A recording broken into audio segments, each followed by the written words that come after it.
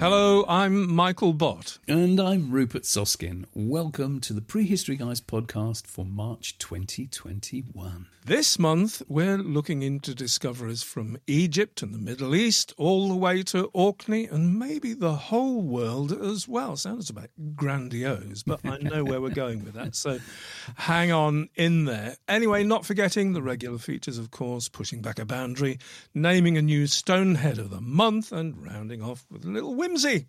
Plus, as promised, for our main theme this month, we are taking a much more detailed look at the news that flooded the headlines recently about Stonehenge originally coming from Wales. Yeah, we really felt this warranted closer examination because the actual details are far less cut and dried than the media would have you believe. Yeah. We may have cut out, sort of bitten off a bit more than we can chew there, but stick around, you'll find out there's quite a bit more to this than meets the eye. Yeah. Anyway. Well, all that said, let's crack on with the show. Let's do that thing. So, all right, Rupert, maestro, take it away. What's pushing back the boundaries this month? Well, this is a wonderful discovery from Abydos in Egypt. And Abydos it's about 100 miles northwest of Luxor, if that gives you a frame of reference, where a joint Egyptian and American team of archaeologists have discovered the earliest known mass production brewery. What took them so long? Well, the brewery has been known about for about a century, but it's the results of these excavations have taken researchers by surprise. Now, it's believed to date to the reign of King Narmer. Now, he was the founder of the first dynasty who ruled about 5,000 years ago. And the scale of this is really something we haven't seen before.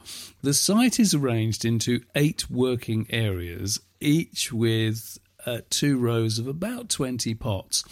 And the researchers say that the site was capable of producing 22,400 litres of beer at a time.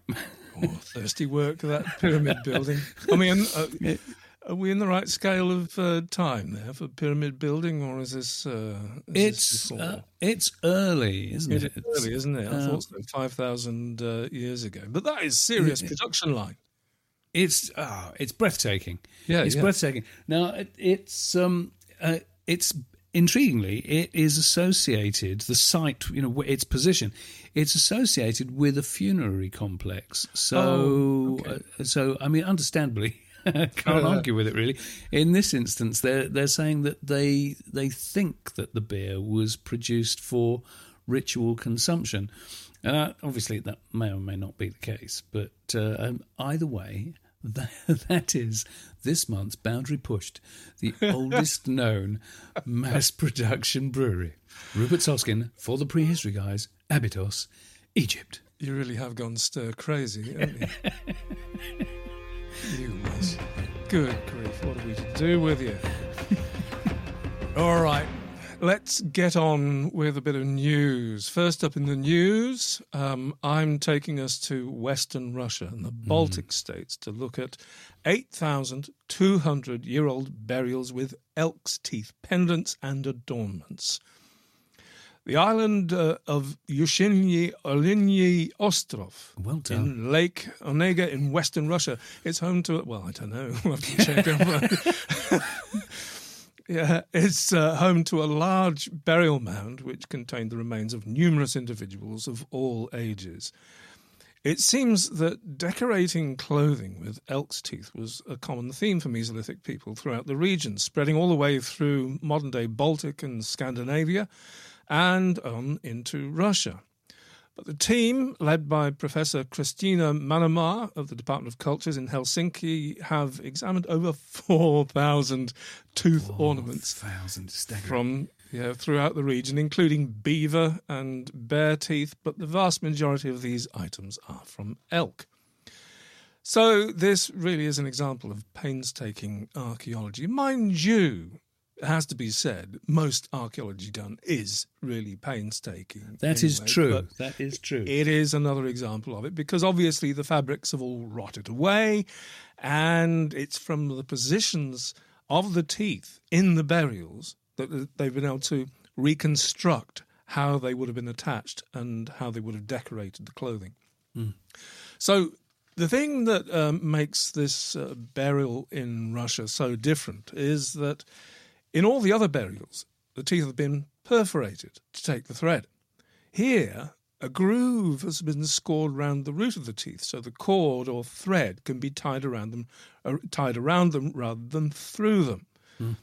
So obviously that would have been much quicker and more energy efficient process. So maybe this was about being able to handle greater quantities of teeth. We really don't know.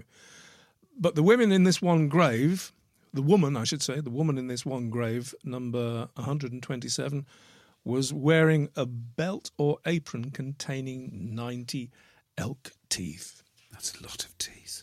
Other interesting aspects are that the greatest numbers of elk teeth ornaments are associated with young adults, not children or the elderly, whatever that may signify. And the larger ornaments would require the teeth of between 8 and 18 elks. They're big animals. Wow. And that's a lot of big animals to decorate your clothes with.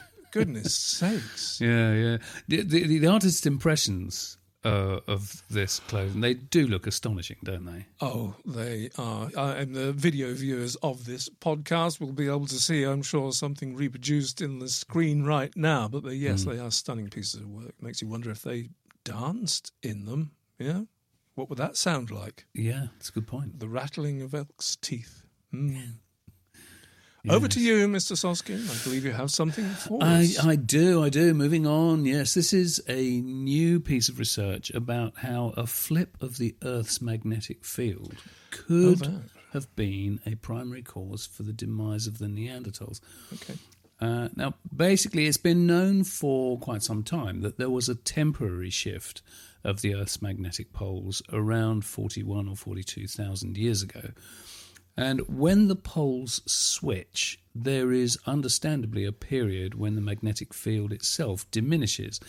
And in this instance, they've been able to calculate that it dropped to about 6% of its normal value. Wow. Now, thing is that it's the magnetic field that protects the planet from solar radiation. So that almost non-existent field meant that the solar barrage blasted the ozone layer, and the consequent surge in UV radiation ionized much of the atmosphere, causing enormous winds and flash fires across the planet. Well, how can they tell? I hear you cry.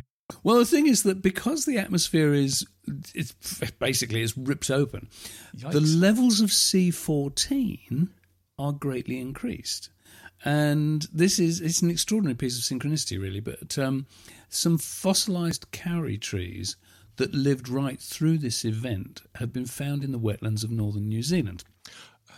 Yes, I remember seeing that as well. Yeah, amazing. And Alan Cooper at the South Australian Museum in Adelaide and his team of researchers have been able to use dendrochronology to narrow down the time when it happened to between 41,560 and 41,050 years ago. And they can tell that this flip lasted for less than 1,000 years. Okay. It's just astonishing research. Now, the team have been able to compare their data with records from sites across the Pacific, and they've found that the growth of ice sheets and glaciers over North America, large shifts in major wind belts and tropical storm systems could be traced back to the same event. And the timing of all this coincides with the demise of much of the megafauna in Australasia and the Neanderthals in Europe. Oh, my goodness. It's an amazing kind of correlation of all these bits of information. So the thinking is that all this relates to the adaptability of these species under extreme conditions. So there you go. It is possible that was the event that really kicked off the end of the Neanderthals. Amazing piece of research. I think this is probably something we're going to be talking about a bit more. I think certainly it's going to be out yeah. there. But it makes it all the more uncomfortable when you think the scientists have been saying for some time that we're due for another flip any time. Yeah, now. yeah. Okay. Well, anyway, this next one, I was going to say more cheery, but it isn't. But at least it's short and sweet. Rupert, and and watch this space. Back on Orkney. You might remember that recently we told you about the discovery of a new settlement on the island likely to be similar to Skara Brae. Well, just 2 weeks after that discovery was made, a farmer has found a kist burial at Scale Farm, not far from Skara Brae itself. The skeleton is well preserved, buried in a crouched position on its right-hand side. Don't yet know whether it's a man or a woman. At this stage, it's thought to be over 4,000 years old, Neolithic or early Bronze Age. Archaeologists are on the scene, so we'll bring you more information when it's available. Yeah, Orkney. It really is the gift that keeps on giving, isn't it? Yes, and Prehistory Guys, the show that keeps on saying Orkney really is the gift that keeps on giving, isn't it? I don't think that's the first time we've said that. Probably not. Not going to apologise. It won't be the last. Genius. Okay, on with the show. Yes, that's it for the news.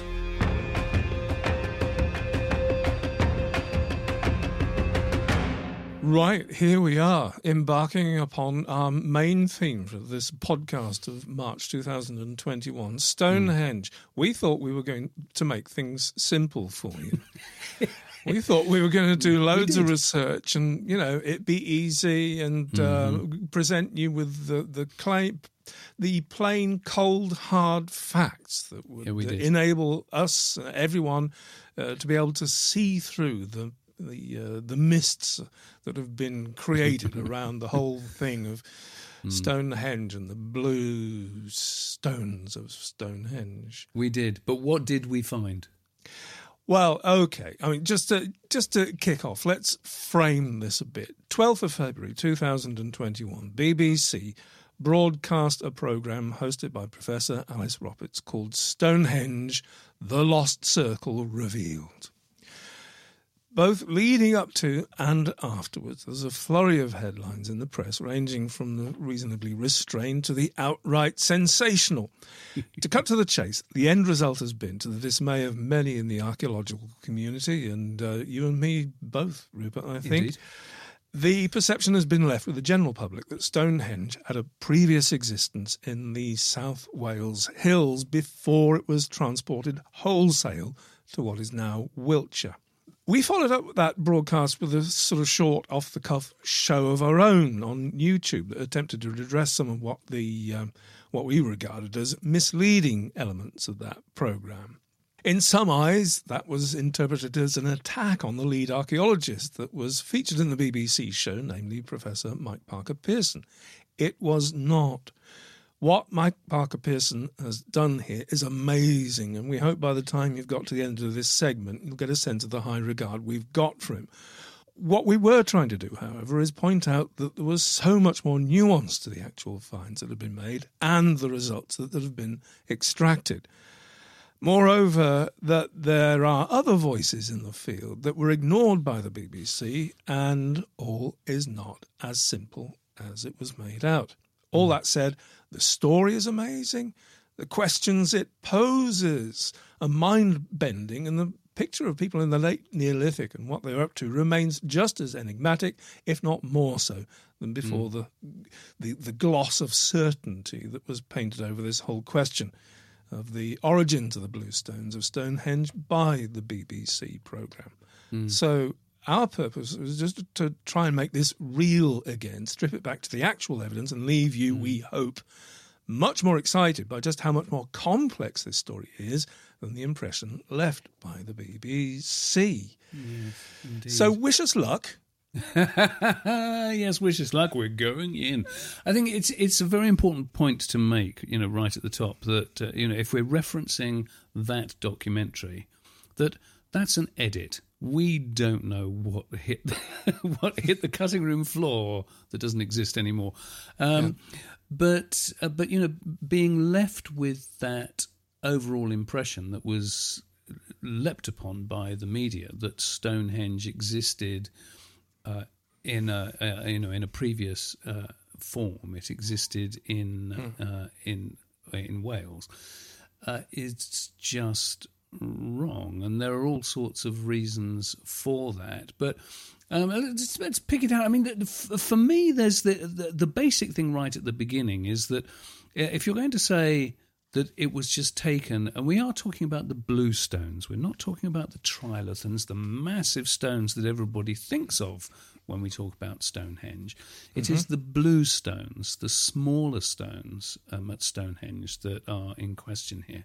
And the thing is that the circle, the apparent circle that has been located, if you like, in Preseli, to say that was carried wholesale to Wiltshire is clearly wrong to begin with, because there are still some stones there. That's how it was found. So you can't say that it was taken wholesale to Wiltshire, because some of them are still there.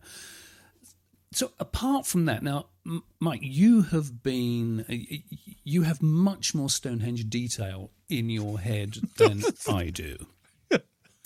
Thank you. So I'm going to try to extract it from you in Lord knows what manner. But the thing is, to look at the complexity of this, because the blue stones themselves, they are not one type of stone, are they? No, they are not. Before I answer that more fully, I have to say we are not disputing that the blue stones came from the Preseli Hills all the way to Stonehenge. Indeed, no. That is an established fact. Well, it was actually Herbert Henry Thomas who first pinpointed the Preselis back in the 1920s. So the location of the stone, the sources of the stone, have been known for a century now.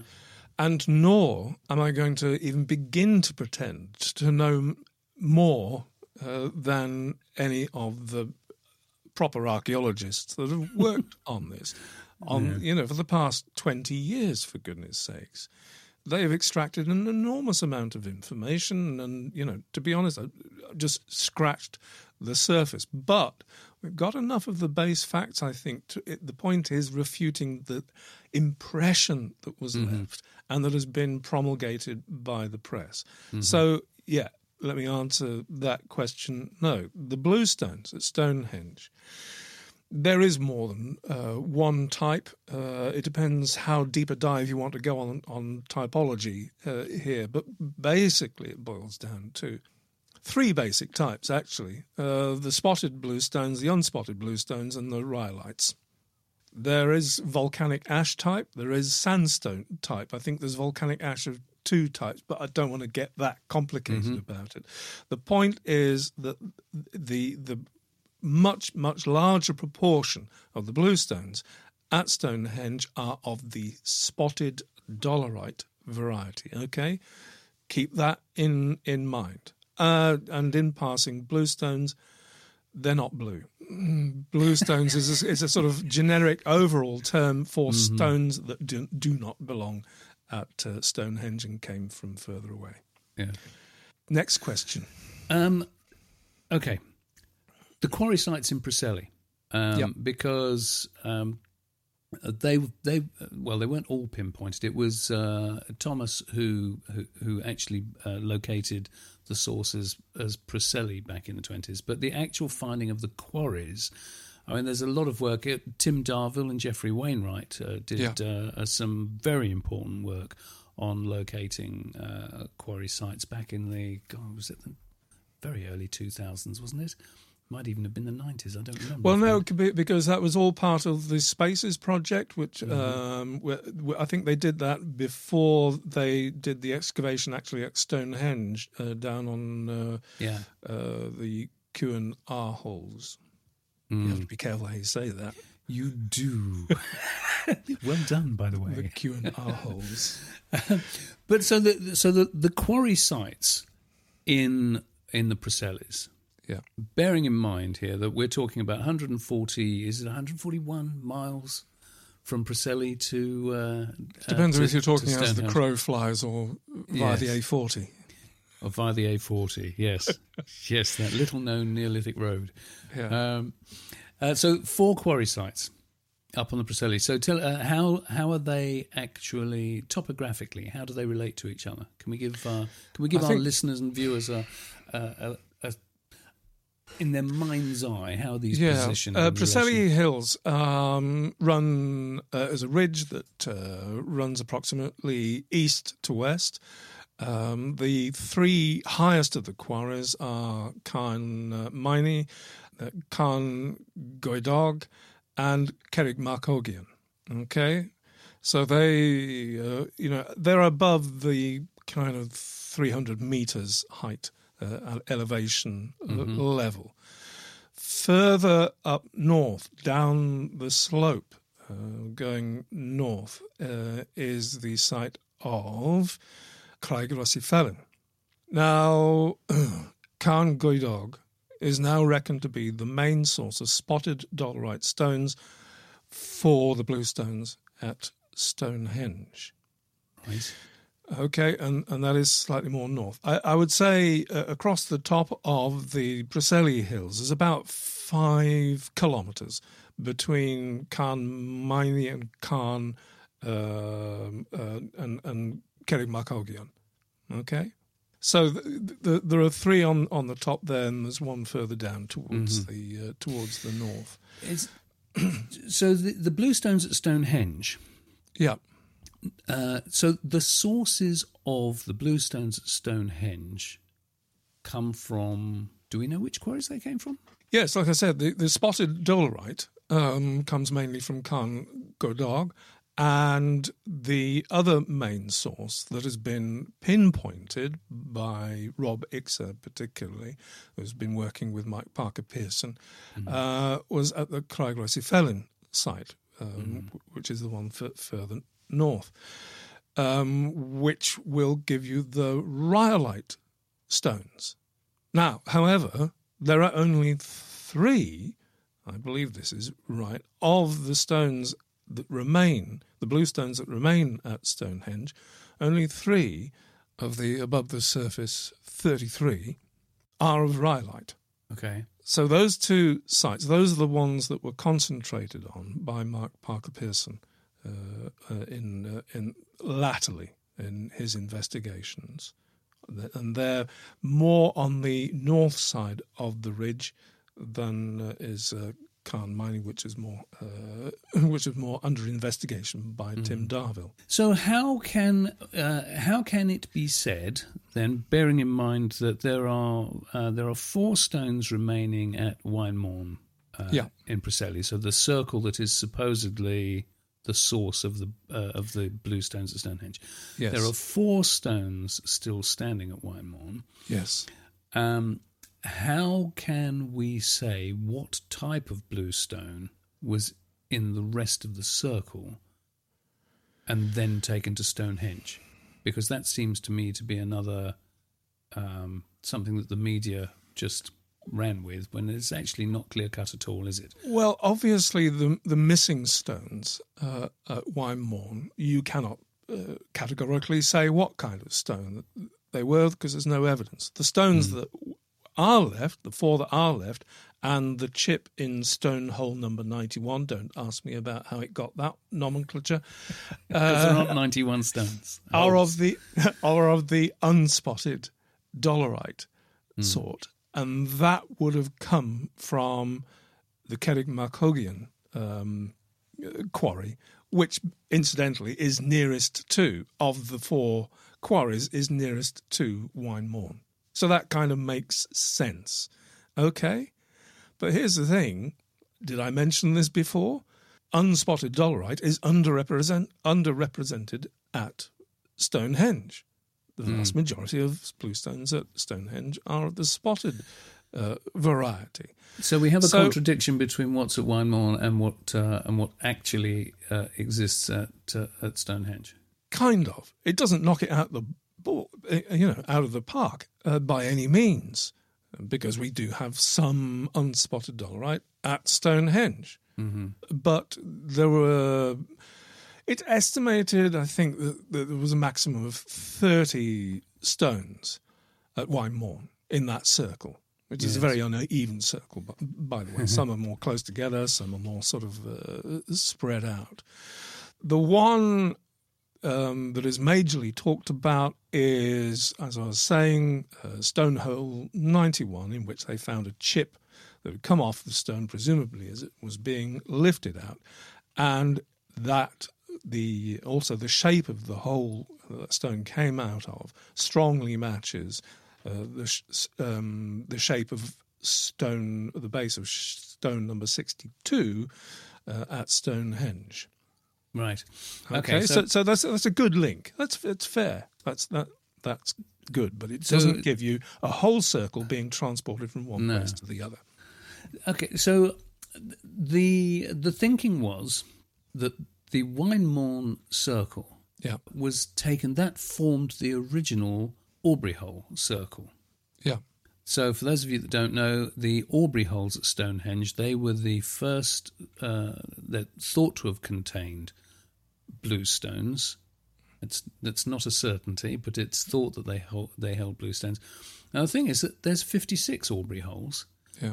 And there's only about 30 stones came from Mawn. So how is that rationalised in the theory that it was moved, or is it not? Is it just a discrepancy? You see, this is the thing. I don't think there is a theory that Mawn was moved wholesale. That's the impression left by this programme and by the press afterwards and before, because that's a story. Yes. That's a big story, and people like big stories and strong narratives.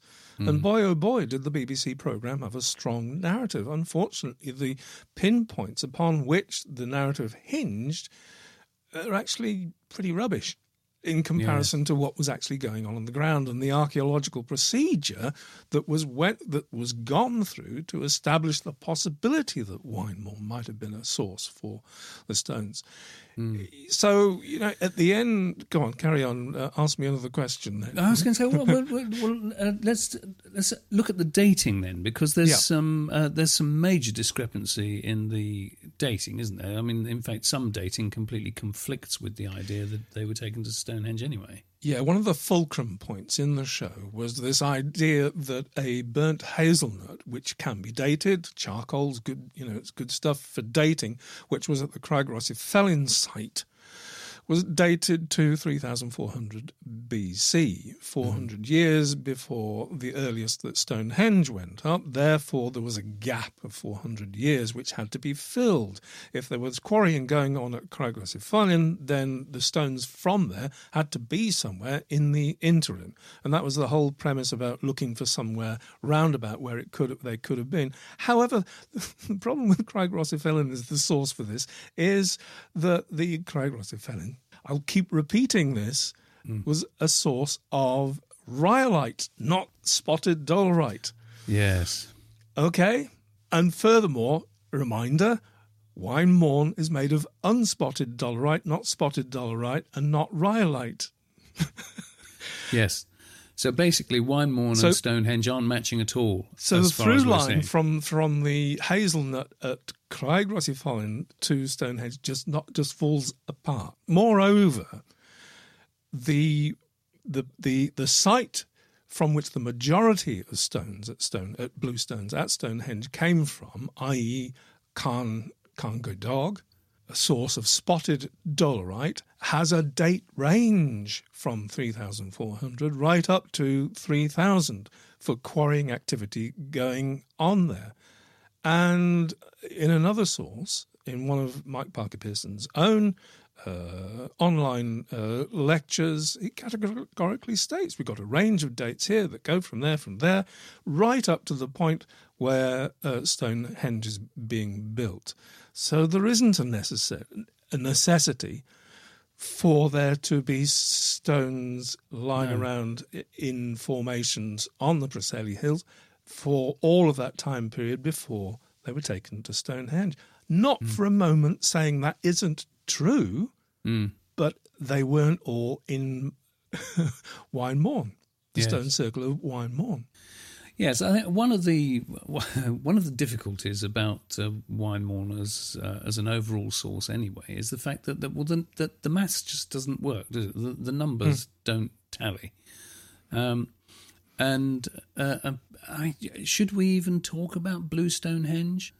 Well, if you're going to play the maths game, it's a fun one because nobody knows, the order in which things happen there. You could at any one time, the maximum number of blue stones that you can have at Stonehenge, according to the holes and everything, is 80. Yes. There are 56 Aubrey holes, and it's estimated that there are 24 holes in Blue Stonehenge. Add those together, what number do you get? Yes, yes. So the Aubrey holes and Blue Stonehenge do equal the Q&R holes.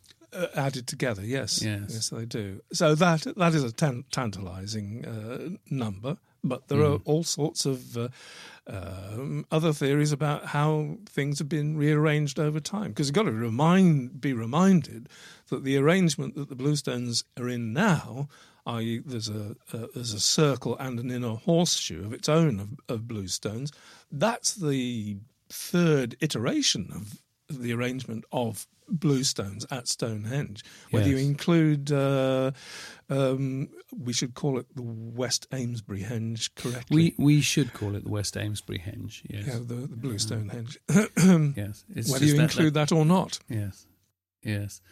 I mean, as you say, the bluestones were rearranged on more than one occasion at Stonehenge.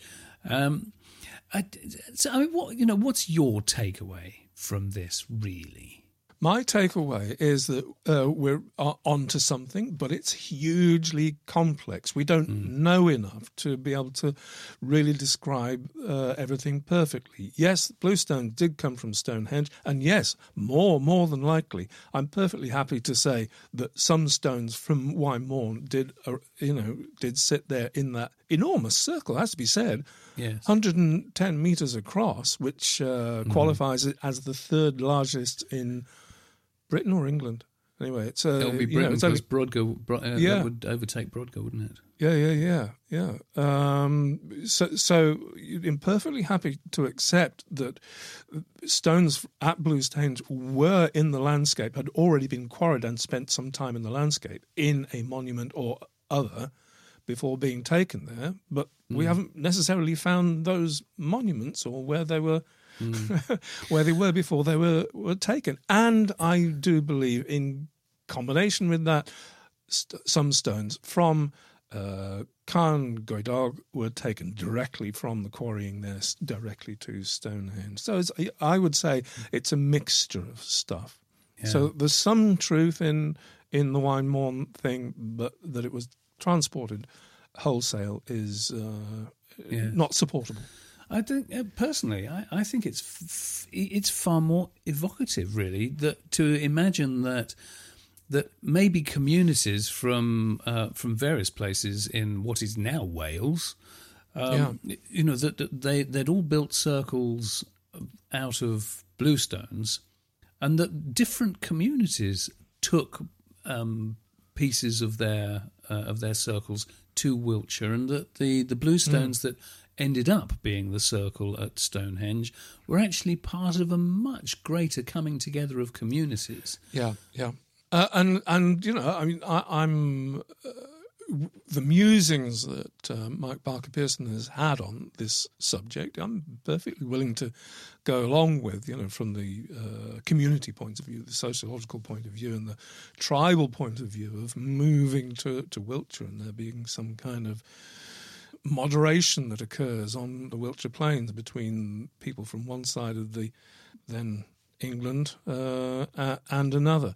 Because the other bit of the equation you must remember is that the bones that were analysed from Aubrey Hole 7 and that had the strontian analysis done on them made it quite clear that a very large proportion of the people that were at Stonehenge round about the time it was being used as a cemetery had their origins in Wales. Mm. Not only that, there were animal remains that also have had the strontium analysis done from Wales. Yeah.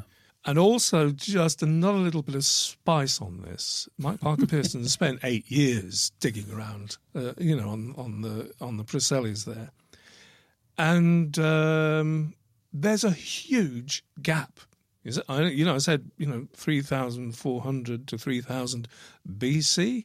Then activity stops. Mm-hmm.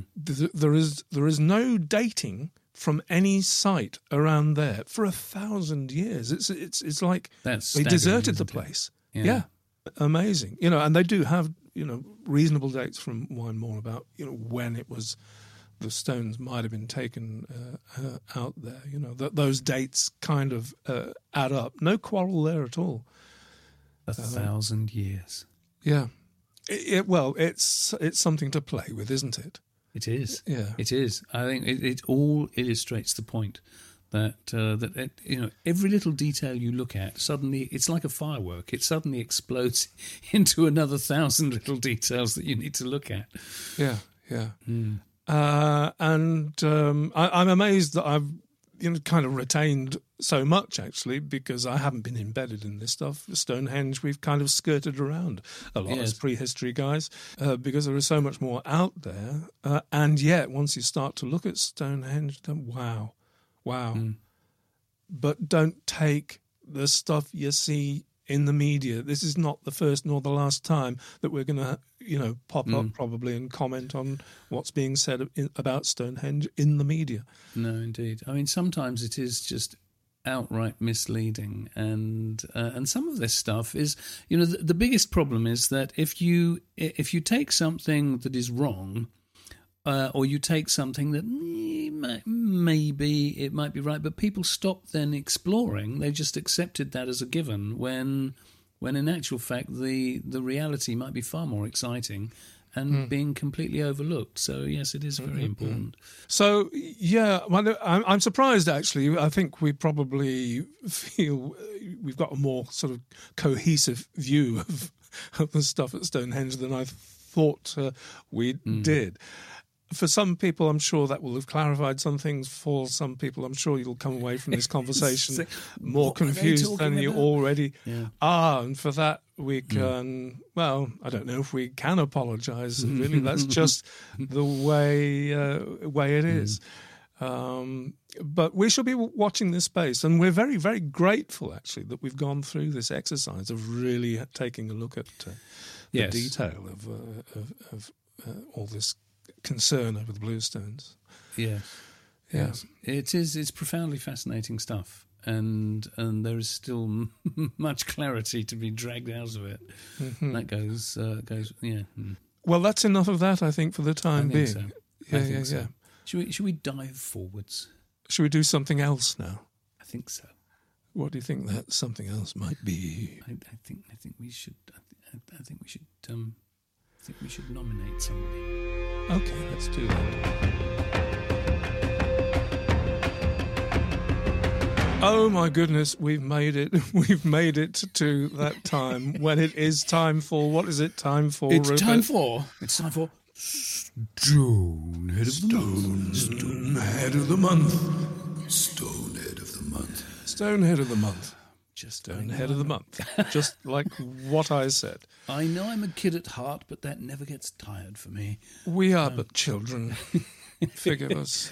Who is it this month, Michael? Stonehead of the Month this month is Dr. Hugo Anderson Waymark. And the reason we are cheering Dr. Hugo Anderson Waymark, the same reason, we cheer all our Stoneheads. It's services rendered in the service of megalithic stuff and prehistoric stuff above and beyond the call of duty. And I really think this qualifies very, very nicely indeed, because do you know where to go if you wanted to explore tombs on Orkney in 3D without actually going to Orkney? No, I guess not. Nor examine Neolithic carved stone balls without visiting a museum and breaking the glass. That's a good point. No, you can find Dr. Hugo Anderson Weimark's page on Sketchfab and do just that. You can explore the Orkney tombs and earth houses. You can explore the Ring of Brodgar. You can explore the stones of Stennis. All from the comfort of your own screen. Now, we're going to do something a bit more fulsome about this, and maybe even invite Dr. Anderson Weimark onto a show. Yeah. But this Stonehenge of a month is just by way of alerting you to the fact, if you didn't already know, that these things are available. I put a link in the description below to go to Dr. Anderson Weimark's Sketchfab page, where you can examine these things. I don't know, some of them may even be in, you know, if you've got a headset, I think some of these you can actually walk around in with your VR headset. Wow, can you? I didn't know that. That would be amazing. I think you can. I think that's one of the purposes. Sketchfab, if you didn't know, is a repository for anybody that creates stuff in 3D, whether it's sci-fi, whether it's real stuff that's been captured through photogrammetry, or whether it's been created in 3D modeling sculpture. It's for artists and photographers who work in 3D, and besides all, if you do that. It's a fantastic resource and a fun resource, and there's masses of people contributing to it. But Dr. Hugo Anderson Weimark's contribution is his. There is a chunk of his stuff on some of the museum websites as well, National Museum Scotland and places. They've particularly the scans of the carved stone balls that you can turn them around and analyse them in minute detail. Brilliant work. Brilliant. Yeah. Wonderful stuff. And that is why we award Stonehenge of the Month to Dr. Hugo Anderson Weimark. Yay! Okay. I think it's time now to the final sprint to the end of the show. And I'll leave that to you, Mr. Soskin, with your bit of whimsy. Whimsy. We've got a lovely bit of whimsy. This one, well, it made me laugh anyway. If it doesn't make you laugh, I can only apologise. Now, see, we talk about the Scythians from time to time, don't we? All the Scythians. All the Scythians. Yes, I don't mind. You say potato, I say potato. Indeed, well, the Scythians, whichever you like. Yeah. Herodotus, Shakespeare, I think, had it that way. Did he? Yeah, I think so. I made that up. Sorry, carry on. I just thought, if you do the rhyming couplets, I think it works out as Scythians. Carry on. Herodotus, the Greek historian, wrote that the Scythians used a plant to produce smoke that no Grecian vapour bath can surpass. He said that, transported by the vapour, they shout aloud. That's what Herodotus wrote. Well, now, so this discovery, this little whimsy discovery here, it goes back to 2013 when archaeologists were called to excavate a burial mound that was in the way of some developments for new pylons. And this is over in Russia. And truth be told, they didn't expect to find very much because the site had clearly been robbed out more than once over the last few thousand years. But they found that one chamber had been completely missed over all this time and it was still fully intact. Hey. So they excavated all manner of gold artefacts, and some of them are absolutely breathtaking, including cups and bracelets and rings and a bunch of drug paraphernalia. We call it drugs. They probably called it a way of life, perfume, whatever. But the reason I put this in whimsy is just how hardcore were these people. Right. They found the proof of Herodotus's claims about their intoxicating vapours. That analysis of some of the vessels showed that they smoked opium whilst simultaneously burning cannabis as incense. I don't care what you say. Those guys must have been off their faces. I'm not surprised they were shouting aloud. No. I wonder where Herodotus got that from. Yeah. It Makes you wonder about Grecian vapour baths as well. It does. I've got to say, before I read this quote from Herodotus, I didn't know he talked about Grecian vapour baths. I'd never heard of a Grecian vapour bath. So, yeah. There you go. I wonder what those vapours were, because, without him sort of comparing it to some druggists from up north, you begin to think, maybe that vapour wasn't just the gentle, warming steam from... Yeah, well, there's a few instances, there are a few instances, aren't there? We found that shrine in Israel, the Bronze Age shrine in Israel, where they had... mixed cannabis with dung. That had burnt on an altar, which and the reason for mixing it with dung is that it lowers the burning temperature, so you get much more smoke with it. See, here's the thing, though, Rupert. I mean, I've led far too sheltered a life, really, to be commenting either way on the habits of people using mind-altering substances I plead the fifth. You plead the fifth. You don't want me to ask you any questions right now that might illuminate the kind of things. I had a moderately misspent period of my youth. Okay. Well, by degrees, I you find didn't mix anything with dung. But it's the trouble is nobody's doing the experimental archaeology on this, are they? Do you know what they probably are? They're just not writing about it. That is a fair comment. Do you think, on that note, I do, we should say bye-bye to our dear listeners?